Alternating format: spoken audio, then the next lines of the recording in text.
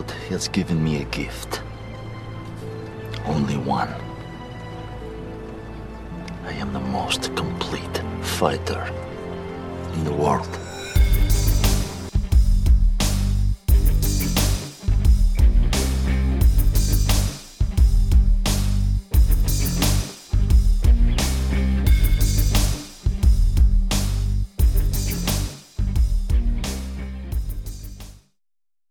Hello and welcome back to Adkins Undisputed, the most complete Scott Adkins podcast in the world. I'm your host, Mike Scott, on this journey through the career of one of the most exciting action stars of all time. This week we take on the 2011 Ernie Barbarish-directed Assassination Games, aka Weapon. And to join me to talk the film is this week's champion, one of my good friends, F This Movie's Adam Risky. And as always, Scott will be joining me to talk about his experience making the film. And I actually learned something about why DTV movies get the titles they get. So, let's talk Assassination Games. I'm a weapon. I don't choose where I'm pointed. One target. There's a job. I'm out of the business. Target's Polo. Two assassins. For one, Another potential contract. Double your usual fee. it's a job. I'll take it. For the other, it's personal. I want in.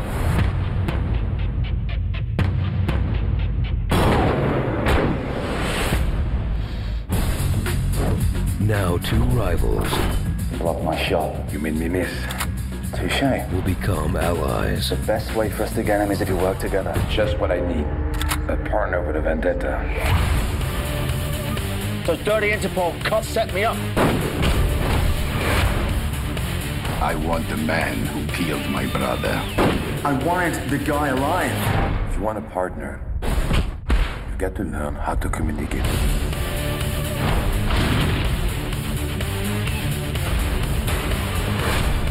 People choose their death when they choose how they live. Jean-Claude Van Damme, Scott Adkins, Assassination Games. You're overreacting. If I overreacted, you'd be dead.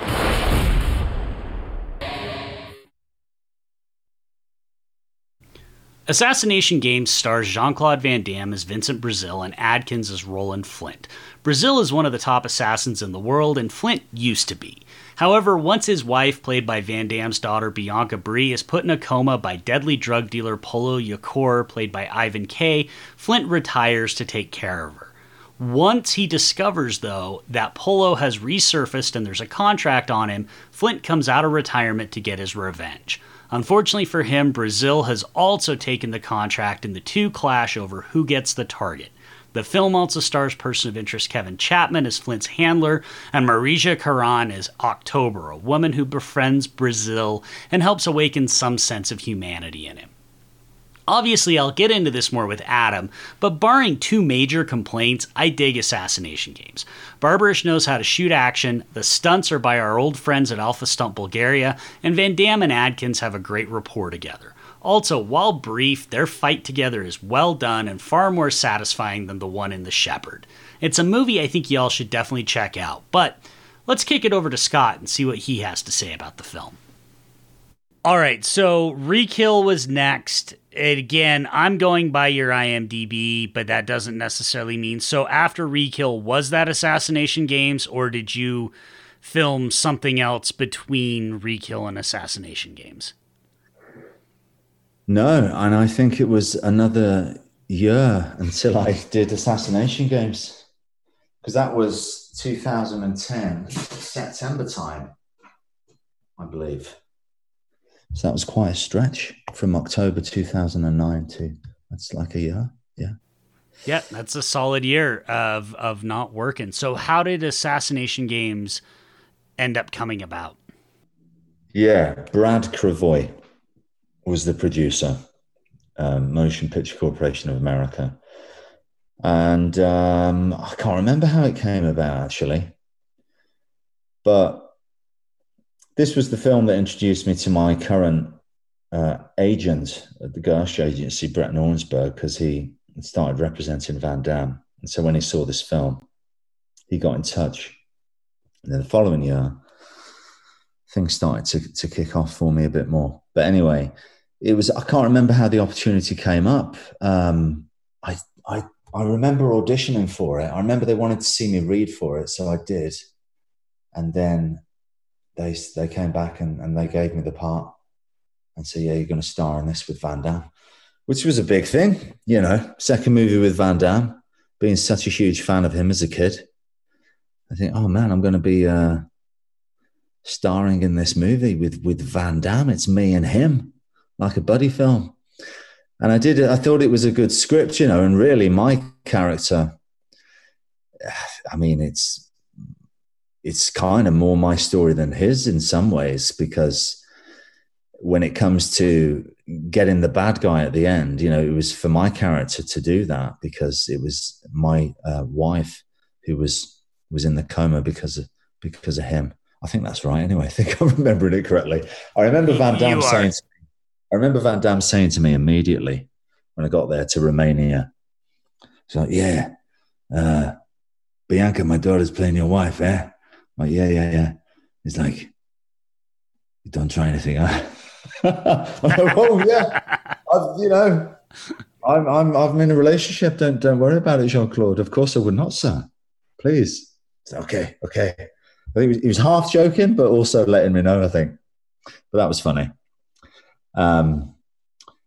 So yeah, I don't know that it came about. Van Damme was happy with it, and I enjoyed it.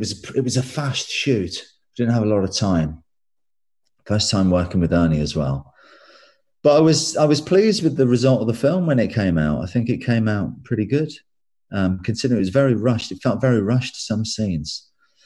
I think it was done in like 3 weeks or something, which is the norm now, to be honest. But back then it was like, wow, we're shooting this really quick. I, as usual, of course, was like, look, got to get more action into this. So I was pushing hard to get more action in it. If I was the lead and it was all on my shoulders, I would just say, we're having more action in this, whether you like it or not. That's what I do these days. But, I'm not going to step on Van Damme's shoes. But yeah, Van Damme was filming his reality show at the time, which was weird because he had his own camera crew with him. And I was aware that I was going to be on his ITV reality show, which was kind of weird. And of course, working with his son as well and his daughter. I enjoyed it. Have fond memories. Did my best. I was happy with it when it came out. I think it was a pretty good film. Well, so for me, it kind of slots into the same category as The Shepherd of it's one of the movies that I want to try and highlight on this show because I agree with you. I think it's one that has been not paid attention to quite as much as it should have been because I think, you've made 4 movies with Van Damme, and this is the one where I think you guys kind of interact and play off with each other the most, and I think it really works. I think there's a lot of good stuff here. One thing I did kind of want to talk about, and again, if you don't want this on the record, let me know, but you had mentioned on The Shepherd that you and Isaac and Van Damme kind of had some conflicting views on how that last fight between him and you should go. And I do think that there's no question that your fight with him in this movie is a lot, probably more what people were hoping the fight would be. But I also know that he's working with Ernie on this one. The fight coordinator is, I don't want to mispronounce his name, but Stanimir Stamatov, who's also worked with him a lot. This feels like a bit of a movie where it's more Van Damme's people making the movie that Jean-Claude wants to make. And I don't know kind of what I'm getting at other than do you think that's maybe why? I know what you mean. Going into The Shepherd, it was the same team that had done Undisputed 2. So me, Isaac, JJ, we knew each other and we're coming to do a Van Damme movie. And we'd already aligned in what we wanted to make.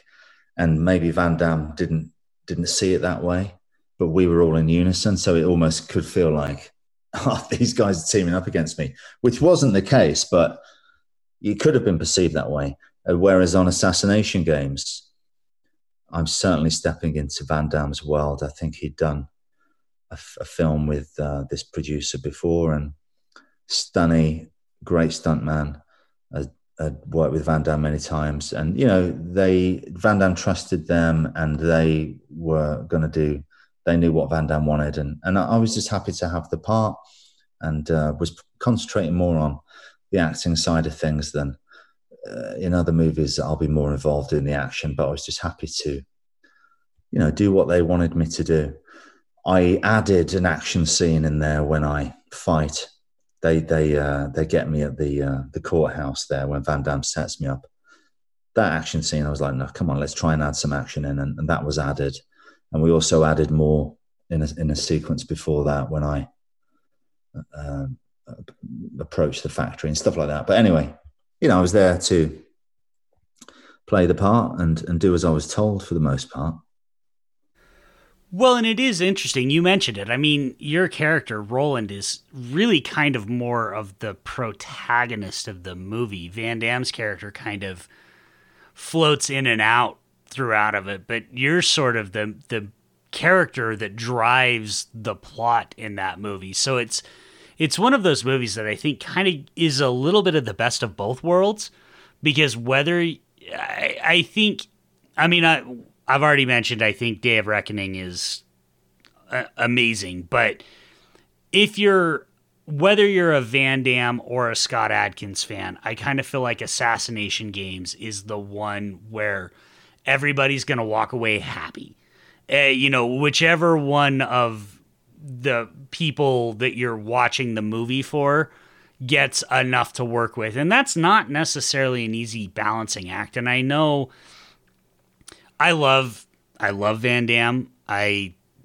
He's one of my all-time favorites, but I've also know that sometimes he's not necessarily the easiest guy to work with. And so if you can balance all of that in a movie, I think that's pretty amazing. And I really do. I'm with you. I actually think Assassination Games is a movie that more people need to check out, of both yours and Van Damme's, because I think it works really well.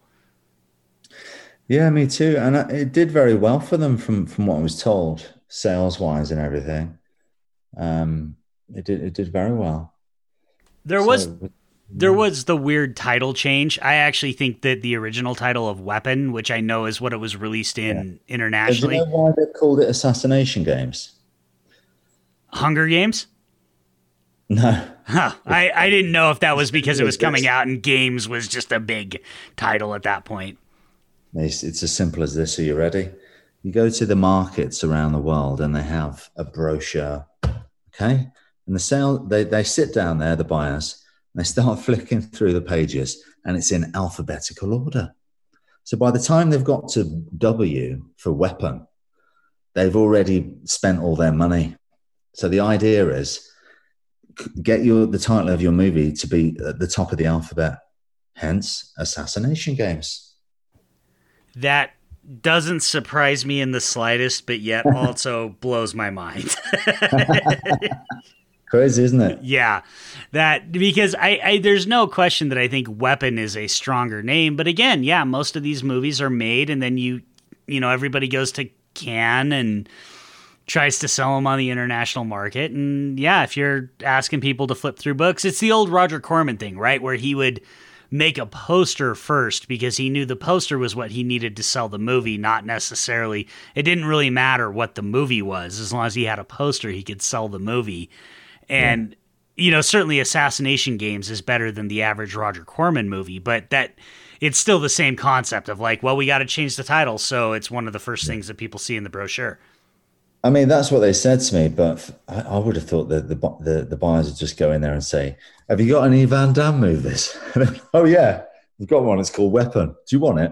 But anyway, I don't know about, I don't go to those things. I don't really know that much about them, but that's what they said. It makes sense, but you would also think that just Van Damme himself would be enough to get the movie sold. Exactly. Thanks again, as always, to Scott for taking time to talk to me about Assassination Games. let's spend some time talking about Ernie Barbarish. Barbarish got his start as a producer, most notably on Mary Harron's great American Psycho. He made his directing debut with the really underappreciated Cube Zero. If you've never seen the Cube trilogy, you really should check it out. Vincenzo Natali's 1997 original is a tight little sci-fi horror film that's really well done. The sequel, Cube 2 Hypercube, suffers from that sequel need to go bigger, louder, faster, more, but ends up becoming less because of it. Barbarish's Cube Zero from 2004 brings the series back to basics and ends up being a worthy sequel. After Cube Zero, Barbarish directed a few more DTV films before teaming up with Van Damme for 3 movies: Assassination Games, 6 Bullets, and Pound of Flesh. All 3 are above average for later era JCVD, with 6 Bullets in particular being really worth checking out, especially if you're a fan of Stargate Atlantis, because that series' lead, Joe Flanagan, stars alongside Van Damme. Barbarish also directed the 2014 Michael Jai White film Falcon Rising, which you may remember was recommended by AJ Muller on our Undisputed 2 episode. It's not my favorite MJW movie, but I definitely think it's worth checking out. I mean, it's got choreography by Larnell Stovall, and it co-stars Brazilian capoeira master Lateef Crowder. Barbarish is now directing Hallmark Christmas movies, which I say good for him. Get that Hallmark money, Ernie. My point is, he's a solid DTV director, and his name on a movie means it's probably worth checking out. The other person in Assassination Games I want to spend a minute on is Kevin Chapman, mostly so I can talk about Person of Interest, one of my favorite TV shows of all time.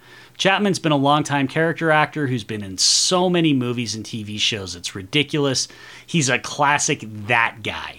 But probably his best role is that of Detective Fusco on POI. If you've never watched POI, know that it's created by Jonathan Nolan, the unsung Nolan brother, and stars Jim Caviezel and Lost's Michael Emerson.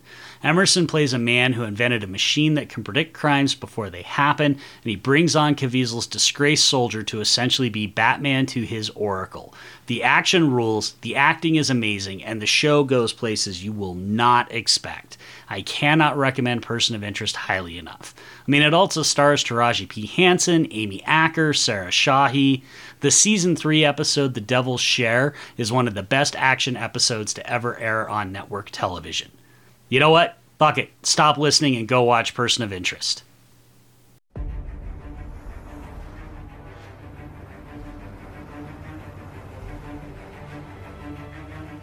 You are being watched. The government has a secret system, a machine that spies on you every hour of every day. I know because I built it. I designed the machine to detect acts of terror, but it sees everything. Violent crimes involving ordinary people like you. Crimes the government considered irrelevant. They wouldn't act, so I decided I would. But I needed a partner. I've been watching you for a long time, Mr. Reese. I know about the work you used to do for the government. I know about the doubts you came to have about that work. I think you and I can help one another. Driver's licenses, credit cards, 6 cover identities. Just like when you were with the agency. And all of these numbers represent lost chances. Do something. Relax. I'm on it. I was building the government a tool of unimaginable power. Who's the other guy? Describe. He's like a professor. He's got glasses and a high-dollar vocabulary. Why me? I know exactly everything about you, Mr. Reese. I know that the government, along with everybody else, thinks you're dead. Don't worry, I'm not going to tell anybody about you. 12 August 2008. Too late. All right, now you've watched all 5 seasons of Person of Interest, let's bring on this week's champion, F This Movie's Adam Risky. As a note, for whatever reason, my dumbass had Adam's levels way too hot, so he sounds terrible. I want to apologize to him, and I did the best I could to fix it in post, but it's not great. It's not his fault, it's my fault. I had my recording levels jacked up for some reason. Sorry to you all, and I do understand if you can't listen, but I hope it's not too bad for you, and please give it a try, because we have a really great conversation about this movie. So what are we waiting for? Bring me your fucking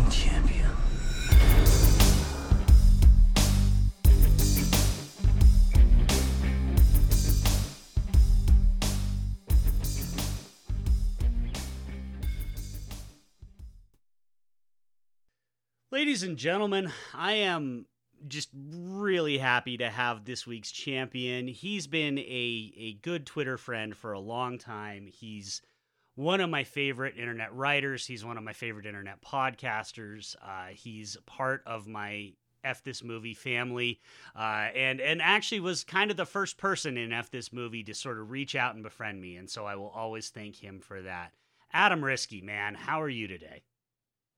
I'm good. I am dealing with a lower back issue that I think I got from Assassination Games because it kicked my ass so hard. That's just how you get that Roland Flint and that Vincent Brazil combination. You can't not get your ass kicked by this movie. I mean, that's just how it works. So, True. Man, I'm so excited to have you. I had to ask you to come on this one because you came on an episode of the 20th Century Movie Club and mentioned that Van Damme was basically your favorite action star, which as soon as I was putting the guest list together on this one, I'm like, I got to get Risky on for a Van Damme movie. I knew this was one you weren't that familiar with, but I knew it was one that you would want to see. So that's why I asked you to join me for this one. But before we get into all of that, you write for F This Movie. Tell us a little. We've had Patrick on in the past. We're going to get Patrick on again. But tell us a little bit about what you do with F This Movie. Yeah. So I am a writer and a podcaster on F This Movie. So the website has a recurring rotation of guests. I'm on the show usually about once a month, and we talk about just a vast array of movies. Usually the ones that we talk about are movies that are close to the guest or our host Patrick's heart. So my most recent episode that I did was on Boiler Room, which is a movie that I've just been only mildly obsessed with for 20 years, and that podcast gave me an opportunity to explore why that was, which I never really could put an answer, put my finger on. But yeah, I write every week there, just a variety of columns. I just wrapped up a year-long retrospective of movies from the year 2000. Next year, I'll be doing 2001 films. So it's really just a good place to hang and talk movies. It's my internet movie home away from home. As of recording, you and Patrick just dropped your annual Christmas special, which was a Cage Travolta Christmas, which I am part of the way through as of recording, but I actually had to stop to record with you today, but I will make sure to link that episode in the show notes as well. I do also... Go ahead. Sorry, man. I was just going to say, thanks for listening. Oh, yeah, always. Every Wednesday, first thing I do is hit play on F This Movie. And I do want to shout out you and Rob DiCristino, one of my other very favorite people, have a recurring column called Reserve Seating that covers all sorts of stuff, but your Pacino retrospective has just been a delightful read for these many months that you guys have been doing it now. And so I'll make sure to link to Reserve Seating as well, so you guys, everybody listening, can check that out. Oh, thank you. Yeah, we're in a weird period with Pacino where we overshot our wad, so to speak, with the good stuff or too early, and now we're like really digging in deep in like the 2010s Pacino, and there's a lot of spotty films in there, but he's always delightful in them. Yeah, the most recent one was on Salome, and that was that is not a journey I have undertaken, although I do remember it also spurred you to send out a Twitter prompt of what's the indie movie you've seen in the theater that's like so indie it hurts, like it's actually like a cry for help. And I'm now going to associate that with that Pacino Salome until the day I die. Yeah, that's the very definition of a niche movie.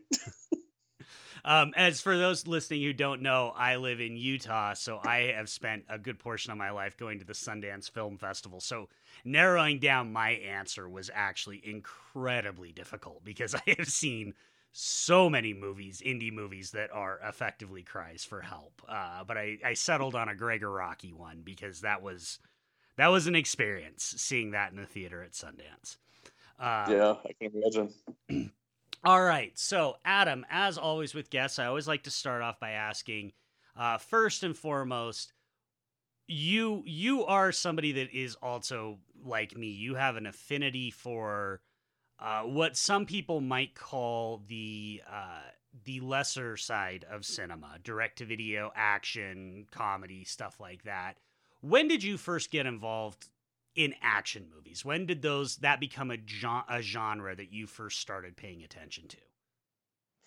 I think that I ramped up to it a bit. I was born in the early 80s, so I was kind of weaned on adventure movies first. So it was more, like Batman 89, Indiana Jones and the Last Crusade, Teenage Mutant Ninja Turtles actually probably was the first movie that I watched that had martial arts in it. Robin Hood, Prince of Thieves, The Rocketeer. So I was always kind of on the periphery of it, and I knew that this is where this was heading, where I was going to start getting into straightforward action movies. But the one that really kind of, kicked off my love affair with them for the rest of my life was Terminator 2, which a lot of people around my age kind of go to as their answer. But shortly thereafter, that was one of those movies where I describe it as like I went in expecting the moon and I got the moon. Like it delivered everything that I could have possibly wanted in an action movie. And then after that, in short order, I was watching The Last Boy Scout and Under Siege and Passenger 57. And it just became a staple in my household after that, where on a good day, like I remember there was one spring break day when I was in late junior high or early high school, I can't remember, but like I went to the video store on my bike and I rented Solo, Maximum Risk, Long Kiss Goodnight, Super Cop, and there was one other one in there, The Glimmer Man. And I was like, this is the greatest day of my life. And even though not all those movies are perfect, when you watch like 5 action movies in a binge like that, it was pretty great. Yeah, I mean, that's a hell of a day, right? Yeah, I would argue that Solo is not great, and I'm not a big fan of The Glimmer Man, but when you're just in that mood and you're just, it's kind of one of those things where, well, speaking of F This Movie, like F This Movie Fest, maybe not every movie works for you, but just that binge, that marathon, you can't help but get caught up in it and enjoy it anyway. And you're getting, The Long Kiss Goodnight, in my opinion, one of the greatest action movies ever made. So no matter what, like you've already got an all-time classic in that group. Yeah. I want to go back to something you said really quick, which is I expected the moon and I got the moon. Isn't it just so friggin' fantastic when that happens? Like, isn't that just the best movie feeling? Yeah, it's phenomenal. I had that the movie that made me coin that term was I was doing an episode of F This Movie with Patrick once, and I was talking about Tales from the Crypt Demon Knight, and that was the first movie where I was like, so I don't know if there's been a movie that I've been more excited about in my entire life than Demon Knight. And when I saw it, I was just like, this is exactly what I wanted it to be, and maybe even a little bit more. And yeah, you just ride that high for months, like, throughout its theatrical run, and like when it's first on video, and like you get your hands on your own copy of it. It's just like almost like a year-long high that you're on with a movie.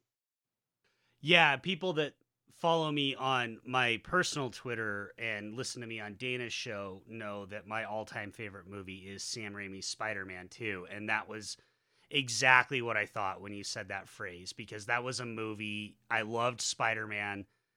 I loved the first Raimi Spider-Man. I was just dying in anticipation, but I also had my own headcanon for how I wanted that movie to go, for the story arc I wanted that movie to go. And then I went and I saw it, and not only was it amazing, but it literally hit everything in my head that I wanted that movie to hit. I wanted Peter to give up being Spider-Man. Spoilers for Spider-Man 2.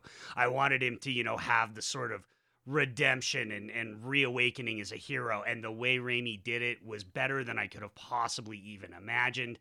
And it was just, you're right. I literally was on a high. I saw that movie 3 times opening day. I saw it at midnight, at 10 a.m. and 7 p.m. It was one of my favorite movie experiences ever. And I love that feeling. So I'm going to steal that phrase from you, if that's okay, because I think that is such a great way to describe that experience. Oh yeah, definitely use it. I had the opposite of that happen. This is kind of a funny story. When I saw the movie Problem Child, I was like 8. And I don't think at that time I was so excited. It was probably like my most eagerly anticipated movie of summer 1990 when it came out. And I was so excited about it that I wrote a song about Problem Child. And then when I saw it in theaters opening weekend, I don't know why, but I deluded myself into thinking that somehow my song was going to be in the movie. And then when it wasn't, and it was like a really crappy, like Beach Boys, Mike Love song on the end credits, I was like, they should have used my song. They should have. Like, they absolutely should have. Yeah, it had like no melody. It was like super literal. It was just basically like me name dropping things I saw in the commercial for Problem Child. Like, I think the title of the song was "He Was a Problem Child." Well, I am a sucker for movie theme songs that work the title of the movie into the song. So yeah. I would have absolutely been a sucker for that.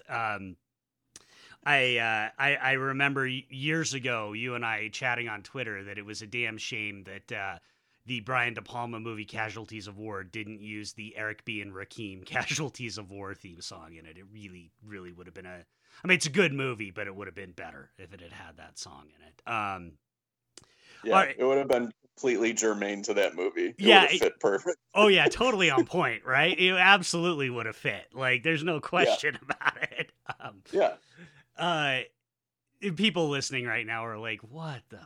But then they've also been listening, so they know this is just how I roll. So, all right, Adam.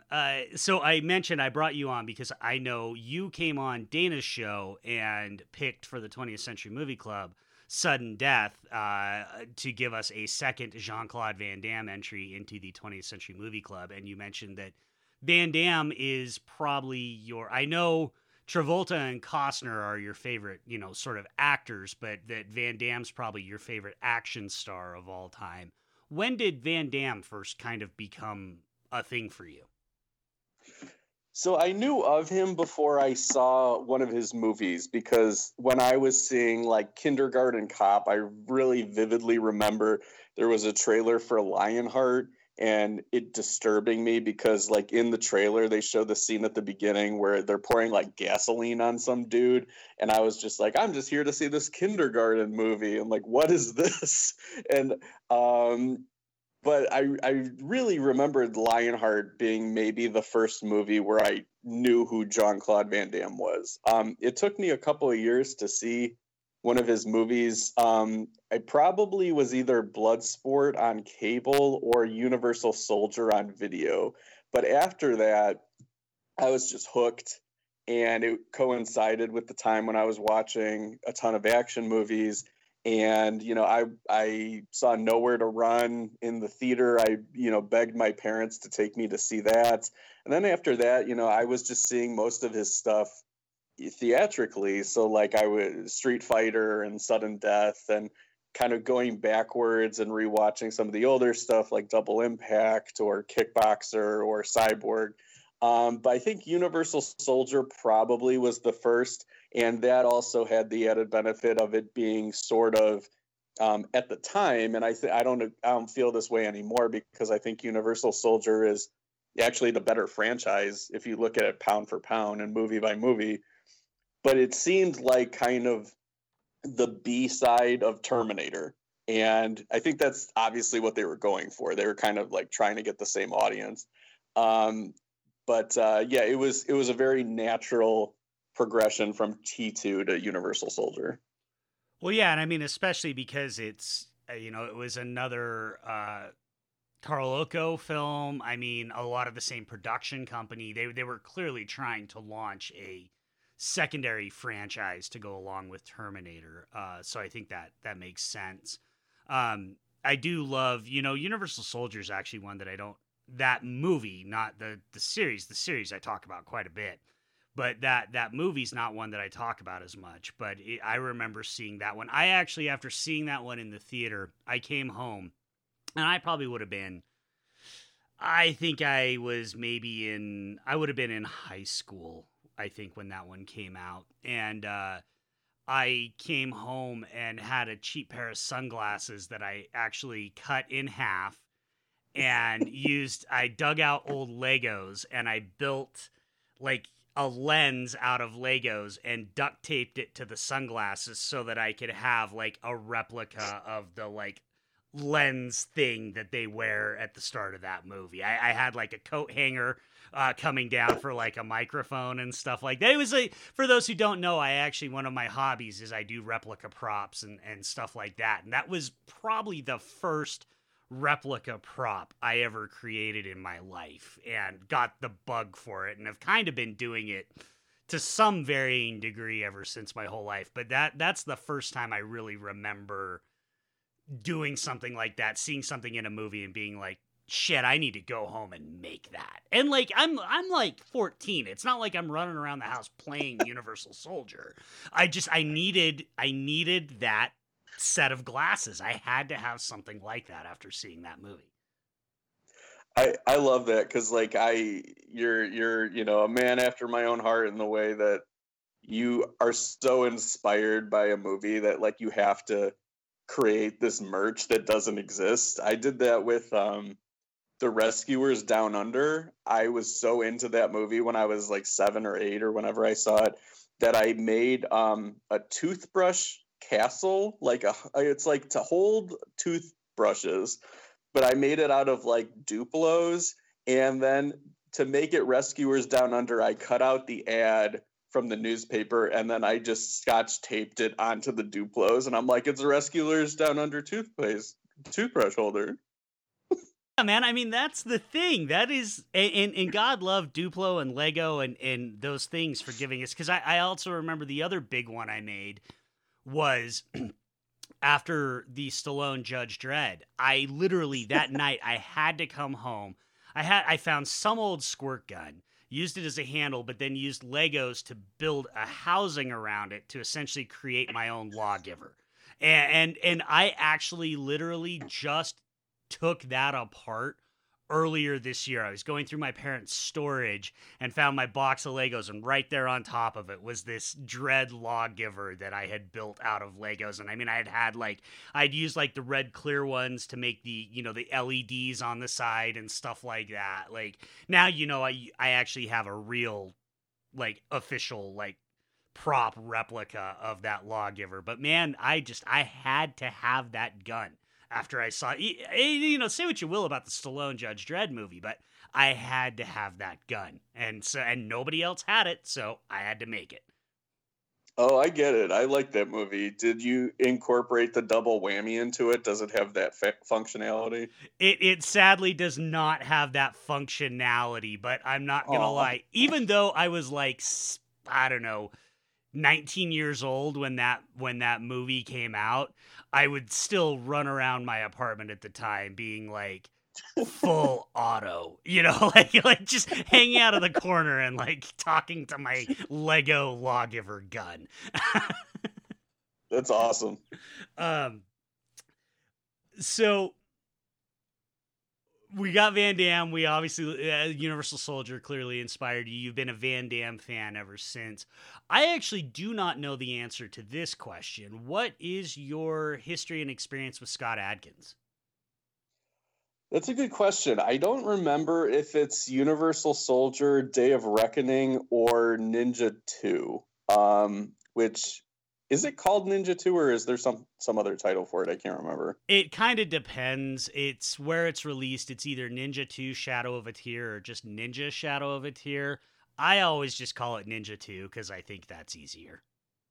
Okay. Yeah, so it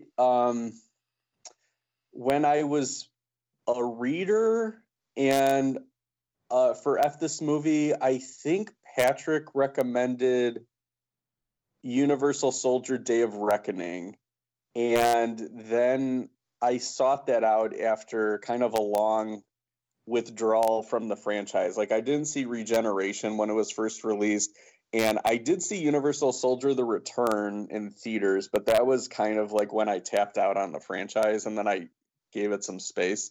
But it was either that or Patrick used to write this article called Netflix This Movie, where he would recommend, movies that were showing on Netflix Instant. That's what it was called at the time.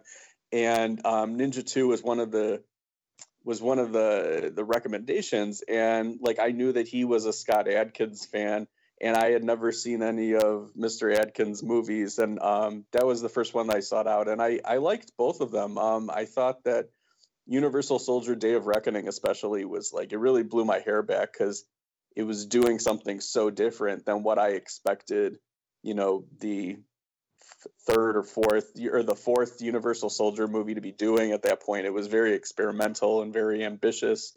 But I was really impressed with Scott Adkins, performance in both of those movies. And then he would pop up in stuff like Expendables 2 and he was just always like one of those faces where if he showed up in a movie, it was no matter how big or small the role was, it was like, yeah, that's cool. I'm glad Scott Adkins is in this. Yeah, that's actually Patrick's love of Scott Adkins was actually one of the things that really drew me to This Movie. I first found you guys, I want to say it was Scary Movie Month at 4 years ago or whenever.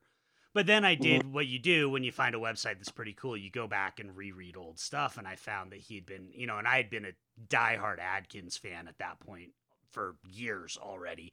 And so when I found that Patrick was such a big fan, I was like, these people are my people. Like, this is where I need to be. This is the internet community I've been looking for my whole life.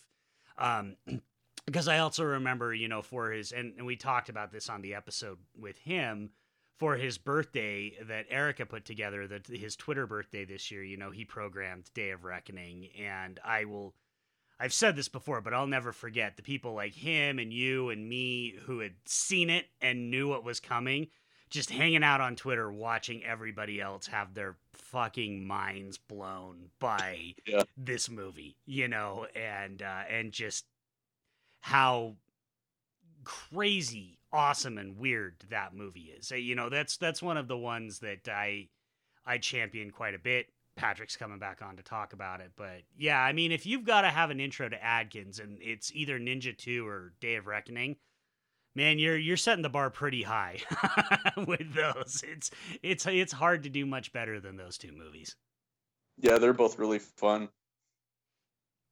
All right, so we are here, though, to not talk about either one of those. We are here to talk about the 2011 Ernie Barbarish-directed Assassination Games, a.k.a. Weapon, which I still contend is a better title, although people listening will know why they went with the Assassination Games title, which is one of the just most movie things ever, right? Like, you've listened to that, Adam. The idea that, like, they had to go with Assassination Games because A shows up higher in the market, and so the movie's more likely to be seen, is just one of those things that just destroys the magic of movie making for me. I kind of get it, though, because, like, I worked at Blockbuster Video, and, if you have a movie in the A's, like, you're going to get probably more eyeballs on it because people will either start the new release wall at the beginning or at the end. So they'll get to the A's quicker than they would get to the W's by starting at Z. So I get it. Yeah, I mean, right, sort of the rules are, and this even goes to for psychology, right? Recency, primacy, and repetition are things that people remember. We remember the first thing, we remember the last thing, and we remember things that we hear often, and that's it. Anything that doesn't fall into one of those categories, we forget. So I, too, used to work at Blockbuster, and it is. If it's in the A's or the B's, or if it's at the end of the new release wall, or if you somehow come up with a title that is in some way adjacent to a big release like Asylum has made an entire industry out of doing, right? So you can have Transmorphers right next to Transformers. People will rent those far more than some movie that just falls in G, and so it does. It makes sense. It just amuses me to no end. I don't know why I find it so funny, but I do. All right, so Mr. Risky, this was a first-time watch for you, and I actually have not asked you what you thought of it, so give me your overall impressions of Assassination Games. On the whole, I enjoyed it. There's a lot of things in it that I appreciate. I have a couple of gripes, but not anything where it tips the scale into being a movie that I think is just okay or I don't like. I still like the movie. I thought that it's a really good Van Damme vehicle. I appreciated that he kind of was doing Denzel Washington in The Equalizer like 2 years before Denzel Washington in The Equalizer. It also kind of reminded me of like a Man on Fire type of performance. And it fit really well with that period of his career where it was post JCVD and he was doing a bigger mixture of dramatic work within his action films. And I really liked his segments of the movie. Scott Adkins is really great too. I liked that it felt like more of a two-hander than most JCVD movies that we saw. And usually, it was a better one too. It was like you could tell that Van Damme and Adkins enjoyed working off of each other and they kind of had trust in one another. Whereas maybe if I'm watching like Double Team, for example, the pairing of Dennis Rodman and Jean-Claude Van Damme doesn't like net the best results. So I liked all of that. I was happy to see Kevin Conway show up. He was a character actor that I was a fan of, who was in a lot of movies in the early 2000s. Like he was one of the enforcers for Sean Penn in Mystic River, and he was in Two for the Money with Mr. Pacino, and he was in Good Company and stuff like that. He was always just kind of like one of the guys in those movies. So to see him as being Scott Adkins' handler was cool. And I thought let me just pause you right there. Just to correct, it's Kevin Chapman, and that was actually one of my high points too, because I agree with you. Because for me, I will always remember him. I don't know if you ever watched this show, but he was Lionel Fusco in Person of Interest, which is, I think, one of the greatest TV shows of all time. And so I had seen this around the same time Person of Interest started, but I forgot he was in it. So when I rewatched it for this, I was like, oh shit, it's Fusco. And he is just, he's such a great character actor. He's so good. Yeah, definitely. And thanks for letting me know, because I think I was saying the voice of Batman and not saying the actor's correct name. So, I don't want to make that mistake.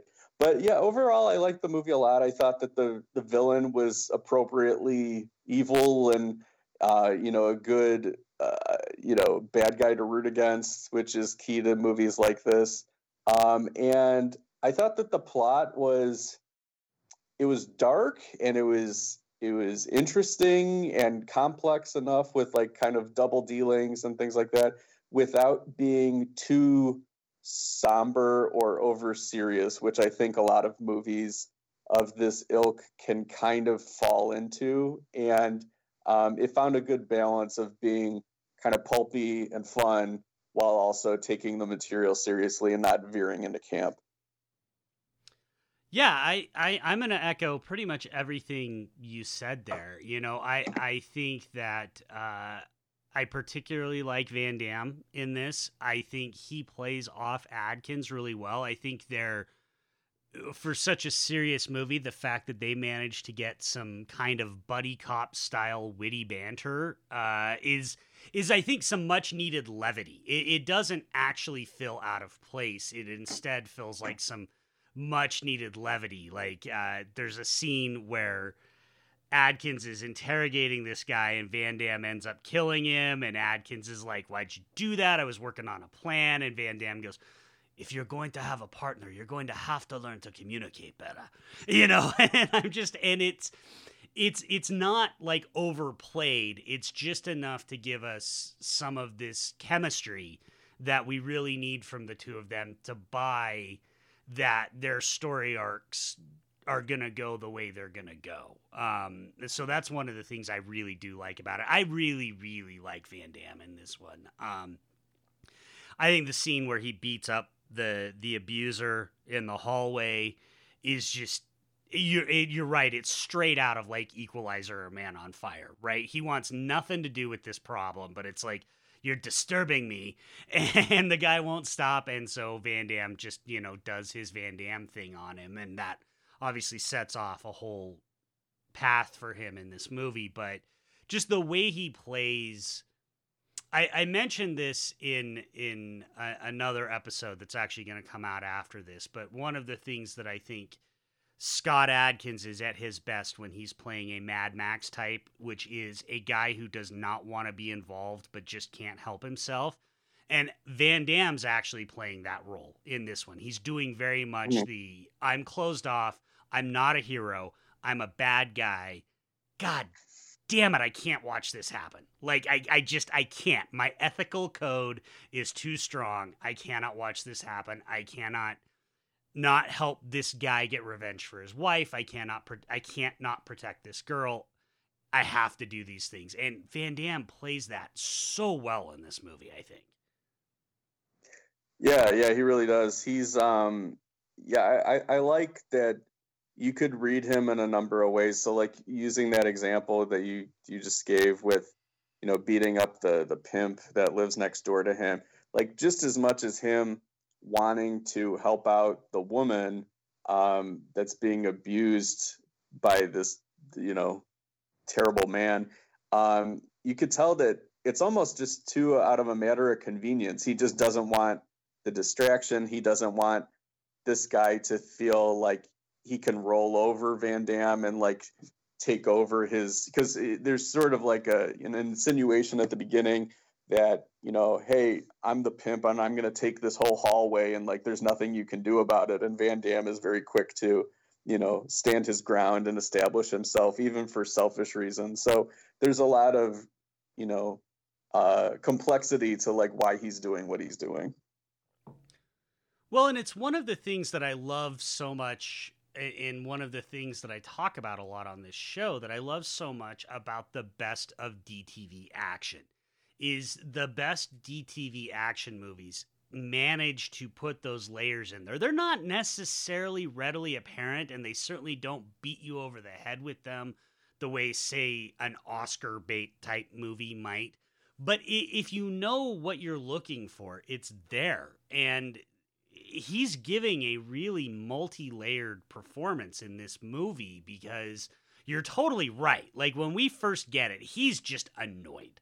Like it's just irritation because when he's in his apartment and not on a job, he wants peace and quiet. Like you can even see it in his apartment. He's got his turtle and he's got his piano and he's established a quiet, safe space to go.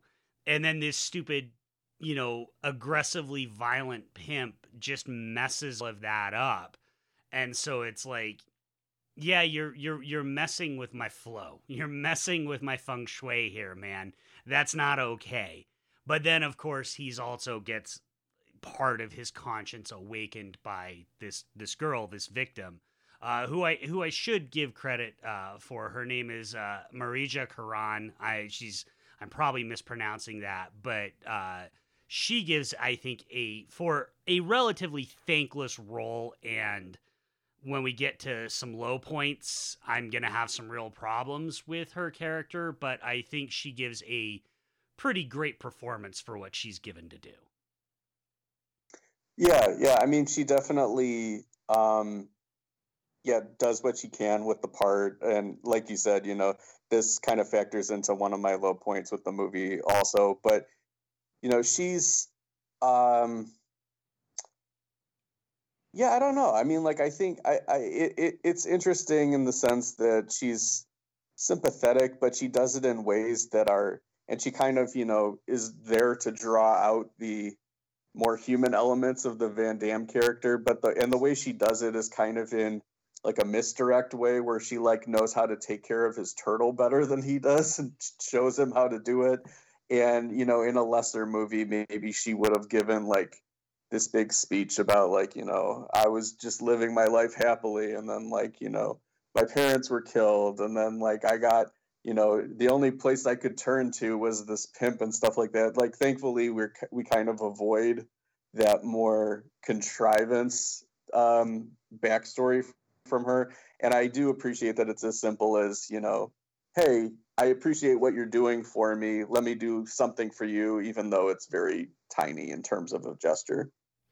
Well, and I love that, again, because DTV Action has to be efficient because they don't have the money. We literally get the one line where she says, I want to get out of the life and get out of this city.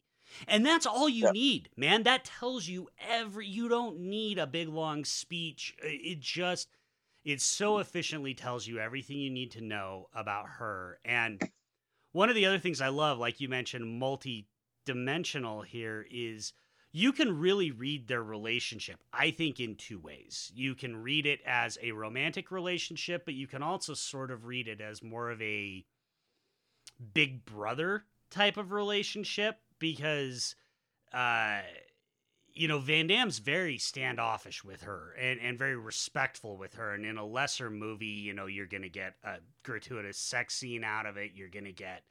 And don't get me wrong, she's certainly objectified plenty in the movie, but you at least don't get a lot of that. You get just instead this sense that he really does just, against his better judgment, want to protect this girl. And so I think there's, again, that's where there's some more creativity in this script than what you might initially expect from a movie called Assassination Games. Yeah, and also like kind of going along with like the Denzel Washington Man of Fire Equalizer part, like this kind of archetype of the lone assassin and the guy closed off to the world, they're usually pretty sexless men. So like even though she, you know, her profession is as a sex worker, like it's something that just isn't a part of his life. Like he just so he doesn't feel like he needs to, you know, make a move on her or anything like that. And it's kind of like you said, it's something that doesn't need to be in the movie. So I'm glad it's not in the movie. Yeah, agreed. And then we obviously get that contrasted with Bianca Brie, aka Bianca Van Varenberg, aka Bianca Van Damme, also getting, unfortunately, a relatively thankless role as a coma patient for the entire movie because she plays Scott Adkins' Roland Flint's comatose wife, who is his motivation for doing everything. And what I do like about Adkins' performance, and this is unfortunately because Bianca is in a coma for the whole movie, that relationship is entirely on him to sell it. And I feel like he sells it, for me at least. And again, admittedly, I'm super biased. I actually think he's a terrific actor. So I think he sells that relationship as well. Yeah, I would agree with that. It's a tough role for her because she just has to be still and like just be there as kind of a motivation board, so to speak, for Scott Adkins' performance. But yeah, he definitely makes it internalized and then acts it out in a natural way. So it is a good performance from both a dramatic perspective as well as an action perspective. Well, and I think we get a really good payoff, for me at least, a very cathartic payoff when he finally, you know, the very end, when he finally has Polo and they're in front of her bed and he says, apologize to her louder, I can't hear you. And Polo says, you know, I'm sorry, please forgive me. And then Roland says, it's just one problem. She can't hear you. And, you know, I found that to be incredibly cathartic for an action movie, you know, sort of bad guy gets his comeuppance arc. I don't know if you liked that or not. What were your thoughts on that? I didn't like it all that much, but that's just because I'm a child of Under Siege, and I always am like, he should push his thumb in his eye and then stab him in his head and then throw him through a TV. It is hard to beat Keep the Faith, Stranix. Like, it's really hard to beat Keep the Faith, Stranix. Yeah, so I mean, like, I'm just a goofball who likes the over-the-top violence of, like, the early 90s action, but I obviously, like, it's much more organic to the story for him to close out the bad guy in the way that he does in this movie. You'd agree, at least narratively, it works well for the movie. Because mine is absolutely, it's Under Siege 2. Nobody beats me in the kitchen. I'm not sure that there's a better kiss-off line than Nobody beats me in the kitchen in Under Siege 2. So I get it. I'm with you. I understand that completely. Yeah. It's just a personal preference thing, but I think I think the way that he finishes the bad guy off it makes total sense, and it's effective for the movie. Well, and given just how fucking shitty and brutal and awful Polo is in this movie, I mean, he's a nasty, nasty bad guy in this movie. Yeah. And so I do get what you're saying in that he's so nasty, you almost want a little more comeuppance, but I do also, I appreciate it because so much of this movie has been about, it's really interesting because her character, her role is really unflattering and unsatisfying, but her character is such a motivating factor in this movie that I did like that. Yeah. All right, so let's talk about, we've talked a little bit about what we like about it, but let's talk about a couple of other really high points. What are some other things that we maybe haven't mentioned that you really liked in the movie? I liked the gun that they had that they used in a couple points in the movie where, like, and at the end of the movie, he was using it sort of like as this guided, you know, machine gun to finish off the bad guys. I thought that was a cool device. So I liked that. Yeah, Chekhov's robot gun. That was totally a Chekhov's robot gun, right? You knew that was coming back at the end. Yeah, it reminded me of the movie The Jackal, but like put to better use. And just kind of in general, just the vibe of the movie. I thought that it was I liked trying to think of there's this movie War with Jet Li and Jason Statham that I like that this kind of reminded me of, where it's, you know, kind of co-leads of the action movie, and it's sort of set in terms of like double dealings within like a crime family and things like that. So and there's a revenge element. So I think just tonally, I liked the movie. It was really easy to watch, and it was a fun watch. So those are probably more my high points. I didn't have like standout sequences necessarily, but I thought that there was a lot of consistency, that it was like always pretty good. Yeah, I mean, I think that, you know, we'll talk about whether we'll recommend this movie or not, but that's definitely, I think, if I had to sum this up, it's pretty good. It's just a consistently well done movie. It's not going to blow your socks off. It's not, you know, it's certainly, if I was doing a ranking of Scott Adkins movies, it's not in my top 5. It's probably not even in my top 10, but it's consistently entertaining. I do want to bring up that I think after The Shepherd, fans looking for a Van Damme Adkins fight are going to be more satisfied by the fight that they get in this one than they may have been in The Shepherd. And I think even then they would be, just from a pure fight standpoint, their fight in Day of Reckoning. I think this is objectively, from a sort of a technical standpoint, probably their best fight of the 4 movies they've done together. Because it comes in the middle of the movie, And it's where they, and it's, I've always argued, one of my sort of theses on this show is every fight should tell a story. It should have its own narrative within the fight. And this is one that I think really does, because it really tells the story of these two very disparate people coming together for sort of a shared cause through punching each other in the face. And I'm never not going to be a sucker for that in a movie. Like if you have a movie where boys become boys because they've beat the shit out of one another, like going back to They Live, like I am in 100% on that. And while I wish the fight in this one was longer, I think it's well shot. I think it shows off both their skills pretty well. I think it's pretty damn solid. Yeah, I would agree with everything you said there.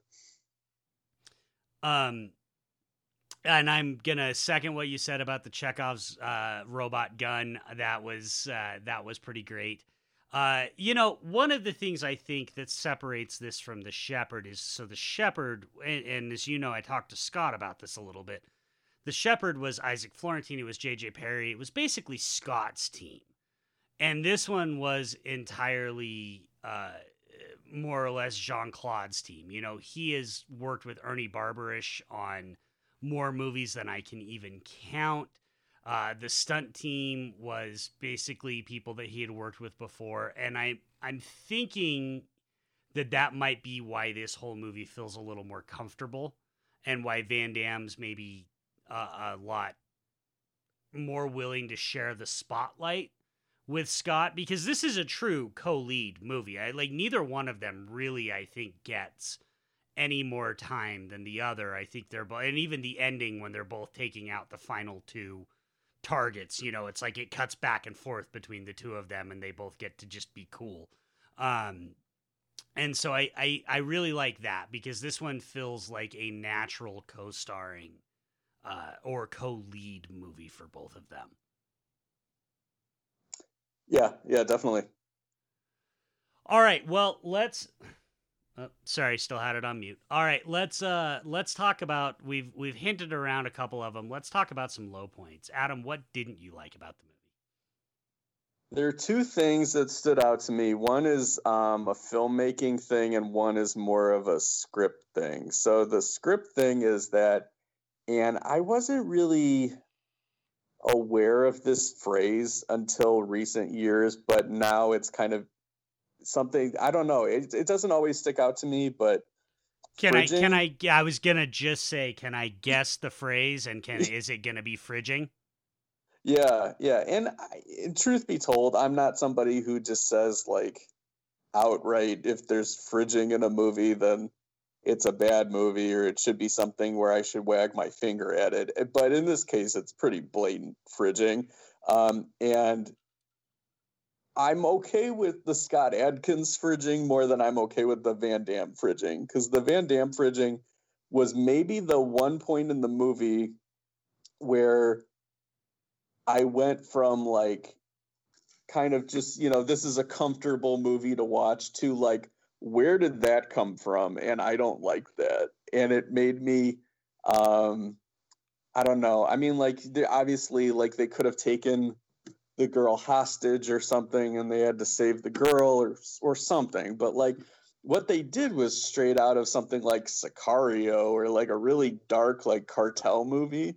And I didn't feel like this movie necessarily, even though, the villain's a nasty bit of business, I didn't feel like it felt out of place with the rest of the violence in the movie. Like, this felt like one step beyond of me being entertained by it. So I was a little put off by that. And then the second thing was, I hate the color grading. It's not just this movie. There's like Live Free or Die Hard, I remember, had this too, where everything had like kind of like, it was either like a blue hue to it or a green hue. And in Assassination Games, everything kind of feels like it's got like golden sort or sunlit look to it. And I just find it very aesthetically displeasing to look at. So no matter how much I liked Assassination Games, I would almost say like I'd be less willing to watch it in the future just because I don't want to look at it. So I'm looking at my notes because I took notes when I was rewatching this, and I know the structure of this show, so I have highs and talked about stuff like that. Mm-hmm. In my lows, I have literally 2 words. Well, not 2 words, but 2 things. One, fridging. Like, literally, I just wrote fridging. And 2, this movie looks like piss. So thank you.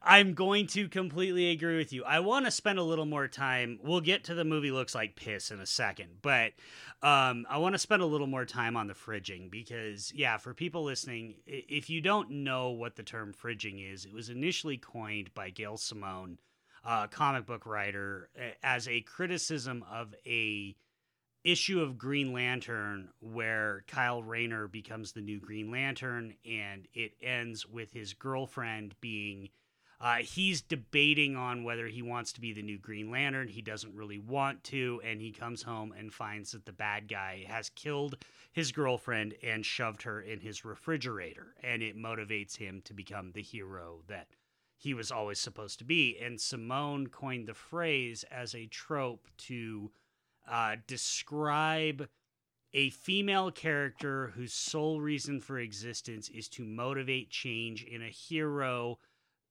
predominantly by undergoing a horrific tragedy. And it's not an automatic deal breaker. I'm with you, Adam. It's not an automatic deal breaker for me, but it's a lazy trope and it has to be used accordingly. Roland's wife isn't as much, I think, fridging because that is the narrative of the movie, and that is his entire character arc, because she's already in the coma when we start the movie. And so I think that is probably why, I don't want to put words in your mouth, but I think that's probably why that one doesn't bother you as much. What happens to October is unbelievably mean, unbelievably nasty, and I think actually undercuts the narrative arc that they had been building to.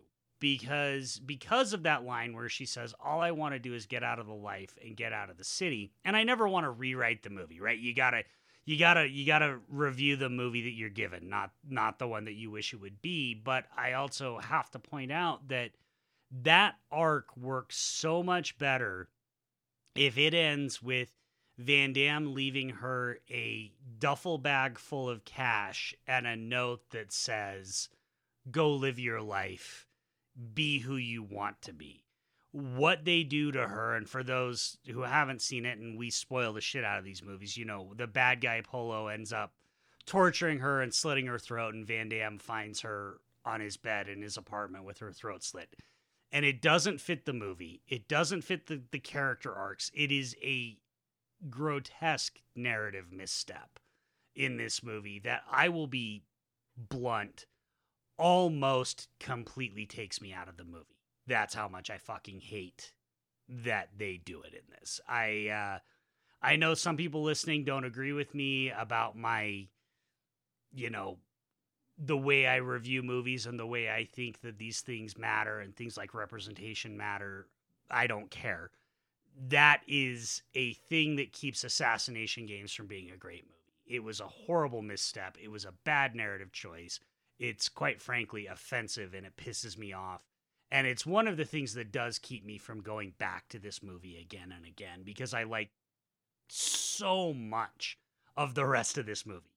But I'm glad you brought it up, because I was going to bring it up if you didn't. It is one of the most blatant examples of fridging. It's bullshit, and it never should have been done in this movie. Yeah, and it just feels so like you said, it feels so out of step with the rest of the movie, which is sort of it's a fun action movie, but it's hard to have fun when you see something like that. Like, because it's not like or even, if it's the way it's depicted too. It's like they almost did too good of a job on like the makeup effects of it. Like, if they just showed Van Damme walking in and you just saw his reaction, but you didn't see what happened to October, that would have been enough. Well, and I'm really glad you brought that up. Sorry, I totally cut you off. Go ahead and finish what you're going to say. Oh no, but then I was just gonna say, like, but then when you see like what happened to her, it's so graphic that you said that her throat was slit. Like, I didn't want to go back and like look again, but I was just like, did her hands and feet and head get cut off too? Like, it looked like appendages were removed. Like, they were like there, but they were like cut off. So I don't know. It was really like, it took me out of the movie in a way that like you said, it until I forgot about it again, maybe like a few minutes later, because we were on to the next thing. It broke the connection I had with the film being fun. Well, and so here's how I know that and I'm not going to ascribe motive or intent to the filmmakers. I'm going to ascribe results of their product, because I don't know Ernie Barbarish. I don't know. This is written by Aaron Rashawn Thomas. I don't know them. I'm not going to ascribe any motivation to them, but this is why the end result is misogynist bullshit, because Kevin Chapman also gets tortured and killed, and we don't see the end result of that. We get Polo telling Roland, oh yeah, he sang like a schoolgirl after I got done with him, but we don't see the end result of that. But we see in full bloody glory the end result of what they did to October, and that shit will never not piss me off. I know I'm losing listeners on this. I don't give a shit. That shit will never not piss me off.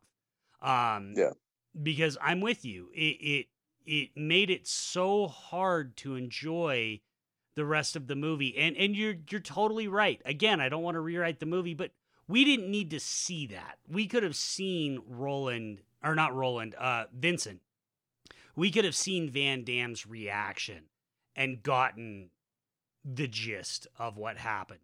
But I also don't like it because I feel like it undercuts their own narrative, because the whole idea is Roland is seeking revenge. Vincent is learning how to be a protector, how to be a supporter, how to be a caregiver. And by going that way with the story, it undercuts that arc to where now he's just seeking revenge too. So he doesn't even get to kill Polo, because only one of them can actually get revenge on Polo. And so Vincent's arc is actually not complete. We get the scene at the end where he lights a candle for her because she told him to and stuff like that. And it's sweet and it's a touching and well done scene, but it's a filmmaker and a screenwriter trying to be too clever by fucking half and not just actually recognizing the story that they were trying to tell. And as a result of that, creating some unbelievably misogynist bullshit. Like, there's just no way around it. Yep. Yeah, well said. All right. On that note, let's switch to a little bit more fun topic to talk about. Why was this entire movie shot in a bucket of urine? I hate this look. Like, they do this in I think it was Spectre also, where I made a joke where I'm like, it looks like it was shot inside like a glass of scotch.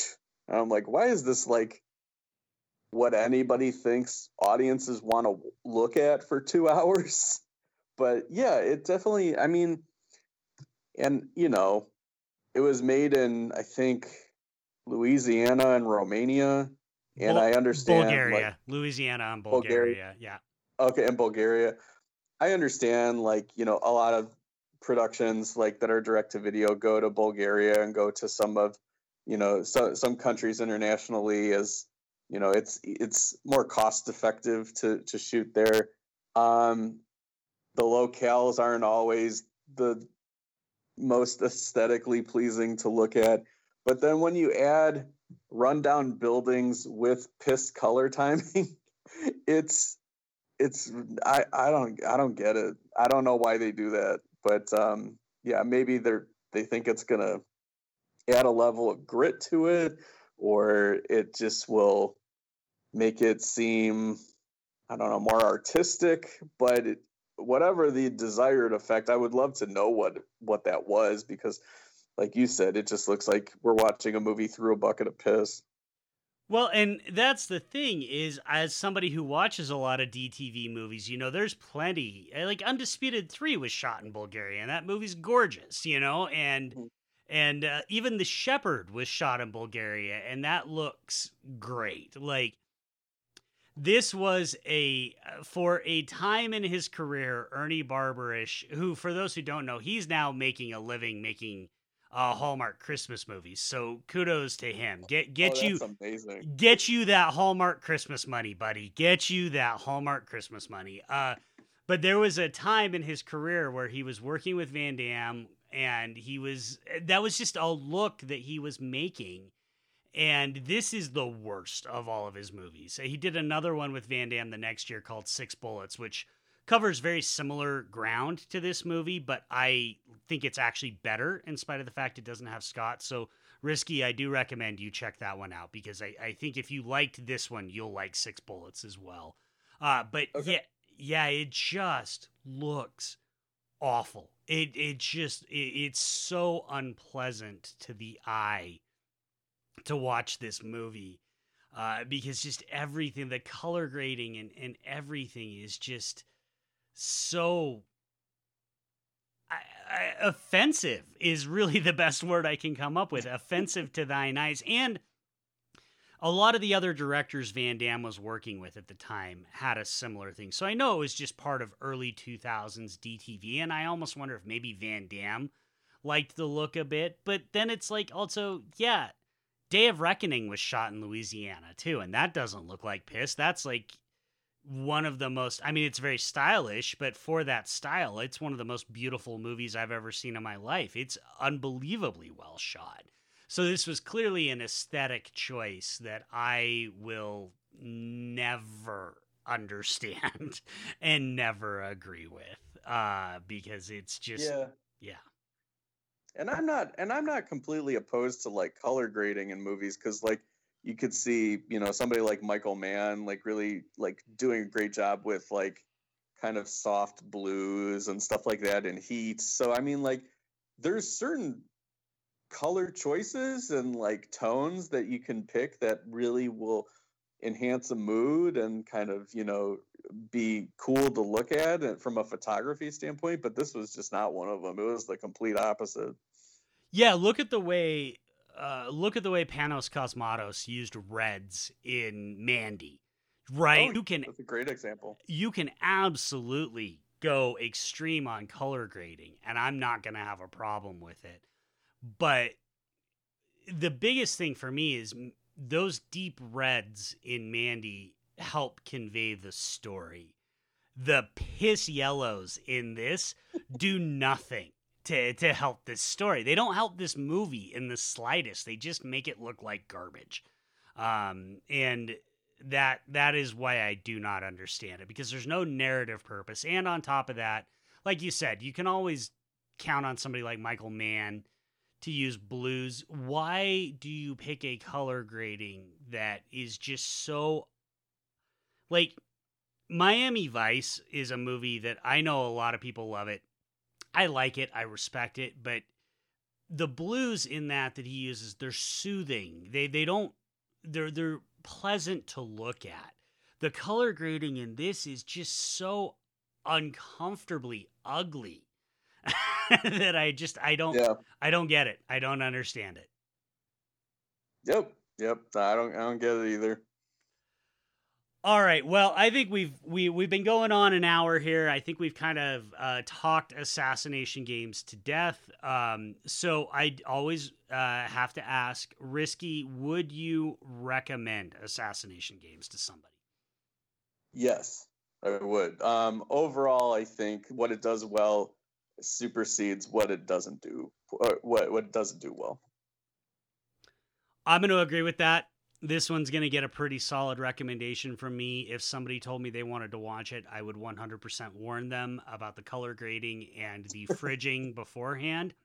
But other than that, I think everything else about this movie's pretty terrific. I think it's a lot of fun. I think Van Damme and Adkins play so well together. And they're both really bringing strong work to the screen in this one. And so if you're a fan of them, as I know you and I are, of them as actors, not just action stars, I think this one's worth checking out for that, because I think they're doing pretty great acting work in this movie. Yeah, definitely. If anybody is listening and has like a tube TV where you can easily change color and hue on your TV, just at like using your thumb over like that little wheelie thing under the TV, try it with this movie and let us know if you change the color timing on your own TV, if it looks better. Yeah, I would say if you block out the green, right? Because that's an RGB wheel. So if you block out the green, that should hopefully take out most of that piss yellow. And hopefully, if I was actually good at video editing, I might actually do that and just as an experiment, recolor correct this movie and see if it had more gray hues and blue tones, see what it would actually look like. Because I think it would look a hell of a lot better. Assassination Games Special Edition. I'm on board. Yeah. The fan edit of Assassination Games. I'll get right on that. Because I have so much time.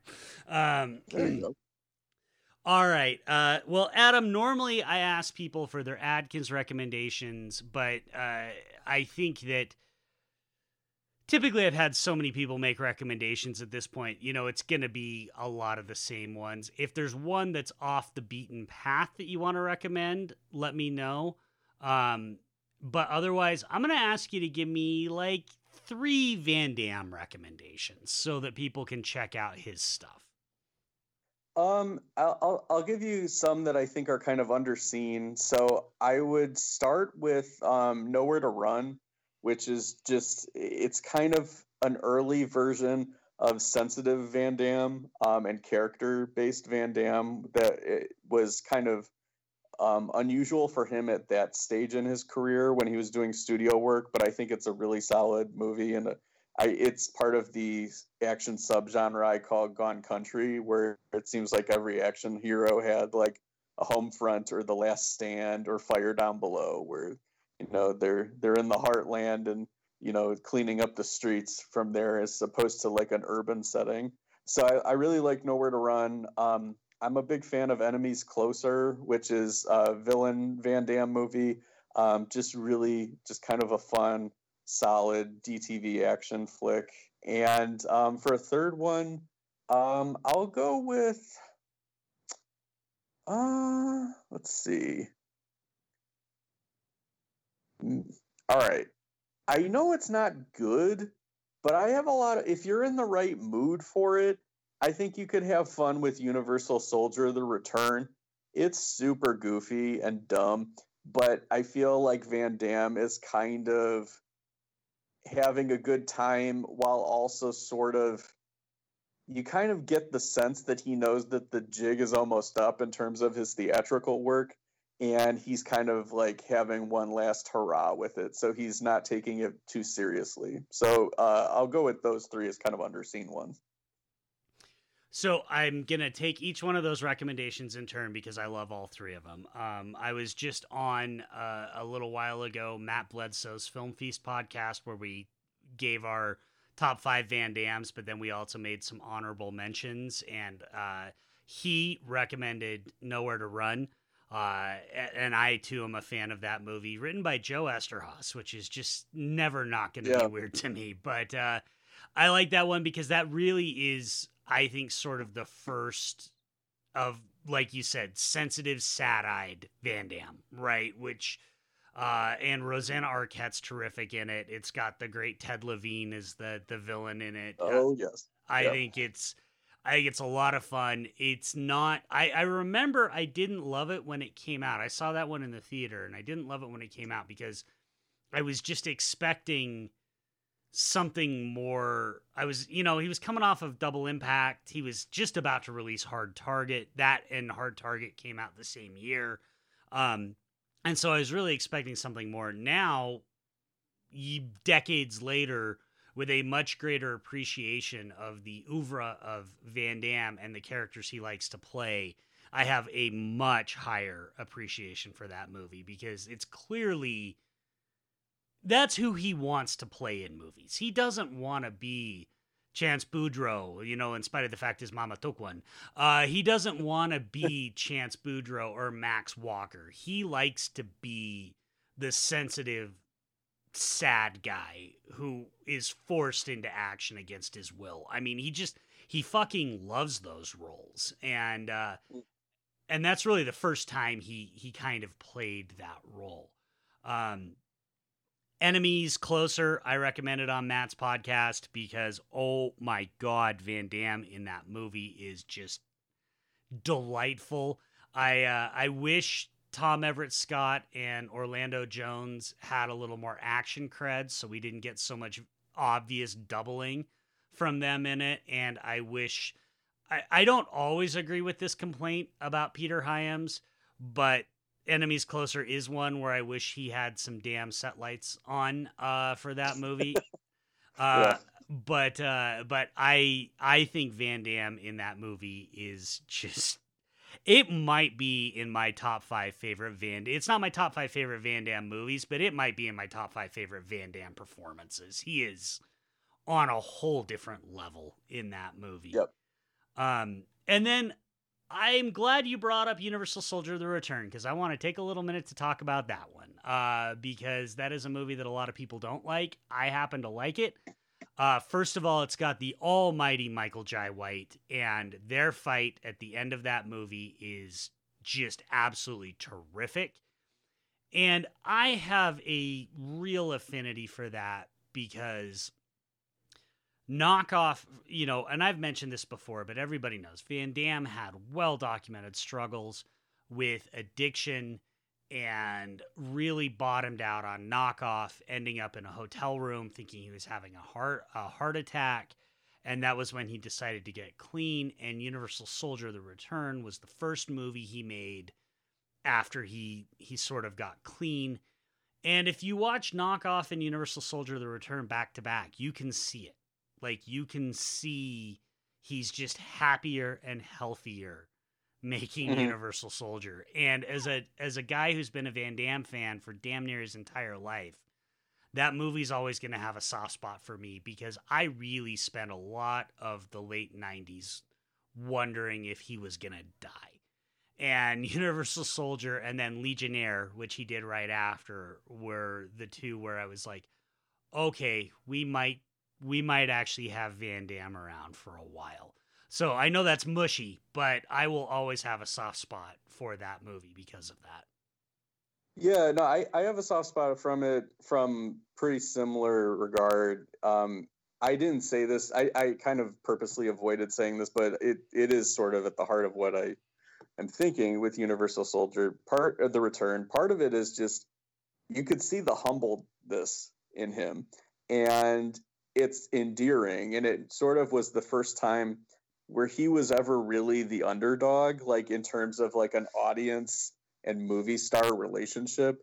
And it might be the movie where he started to separate himself from the pack for me in terms of favorite action stars, because I knew, like, in my heart, I'm really rooting for this guy in a way that I'm not with like Steven Seagal or like Bruce Willis or some of his contemporaries from the early 90s that were like, you know, the go-to guys that could sell a movie in theaters on their action cred. Well, and that's a perfect way to describe it. I have such an investment, like, emotionally in Van Damme. I mean, Steven Seagal is a well-known reprehensible piece of shit, you know, and Bruce Willis is just lazy, and I have such an emotional investment in Van Damme as a person. I want him as a person to be happy and healthy and successful and live a long life, and that really is kind of a turning point in his career and his life. And so, yeah, I'm never going to be able, like, objectively, I can point out all the problems in that movie. Bill Goldberg is fucking terrible in it, but I'm just never going to be able to hate that movie because that was kind of a turning point for me. And I'm with you. That is one of the movies where I started to feel like, I remember watching Double Team and thinking, oh, he's looking better here. You know, maybe he's gotten clean, and then seeing Knockoff and going, oh, no, he's not clean. He's not sober. He is gonna be dead. He is like doing Mickey Rourke levels of cocaine. Like he is going to be dead soon. And so I will just always have that soft spot for Universal Soldier: The Return of like, now he looks clean. Now he looks sober. Now he looks healthy. And, and pretty much every movie I've ever seen since, I don't know if he's relapsed or not. I'm not going to speculate. But he's always looked healthy, even though he looks sad and there's the miles on that face that do so much acting for him now. I've never felt like, oh, we're going to lose Van Damme since that movie. So glad you recommended that. Love it, man. Love the recommendations. All right. Adam Risky, plug some shit. Where can people find you? So you can find me on Twitter at Risky Adam. That's where I retweet all of the podcasts and articles that I do. Or you can visit fthismovie.com. That's the letter F, thismovie.com. And you can find all the content there. This week, actually the day of this recording, we dropped our holiday episode with me and Patrick Bromley, where we talk about, it's a reprise of an earlier show that we did this year, where we looked at the DTV careers of John Travolta and Nicolas Cage together. So it was the DTV Face Off. And now our holiday episode is DTV Face Off Holiday Edition, where we look at Look Who's Talking Now, The Family Man, and Trapped in Paradise as the holiday entries of those two men's filmographies. So visit us there. We also have our end of the year episodes coming up. So next week will probably be the underrated, overrated, and ugly of 2020 in film. And then the week after that would be our favorite movies of 2020. And it's going to be interesting to hear the guys' lists. It was such an odd year in terms of like, not just reactions to the movies being watched, but like who was watching what, because it's just sort of the wilderness out there in terms of movie selections. Yeah, I've been, and this is dropping a couple weeks after the new year, so those episodes are only a couple weeks old, folks. I will, again, make sure to link them in the show notes. Please check them out, because I'm not doing this without This Movie and the support and the love and the kindness I've gotten from you and Patrick and Erica and Rob and everybody involved in there. All of you guys have been nothing but supportive to me, and I love y'all to death for it. 2020 has been such a weird year, man. I'm putting my year in less together, and I'm excited to hear that episode.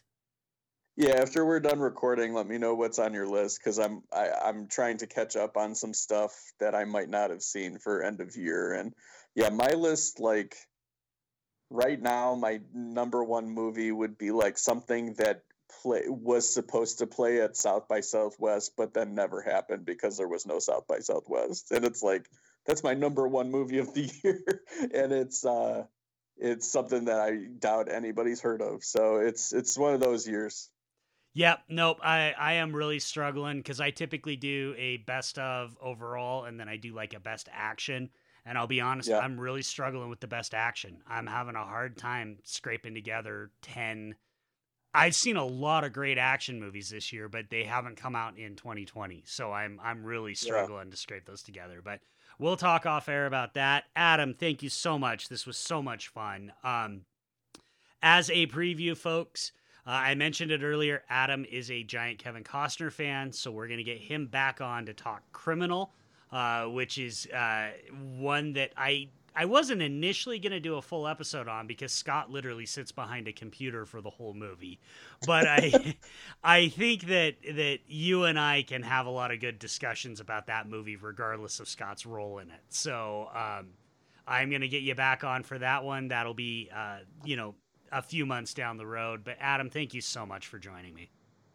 Oh, thank you. I appreciate the invite, and wish you the best of luck with the remainder of the series. Thanks, man. Talk to you soon. Sounds good.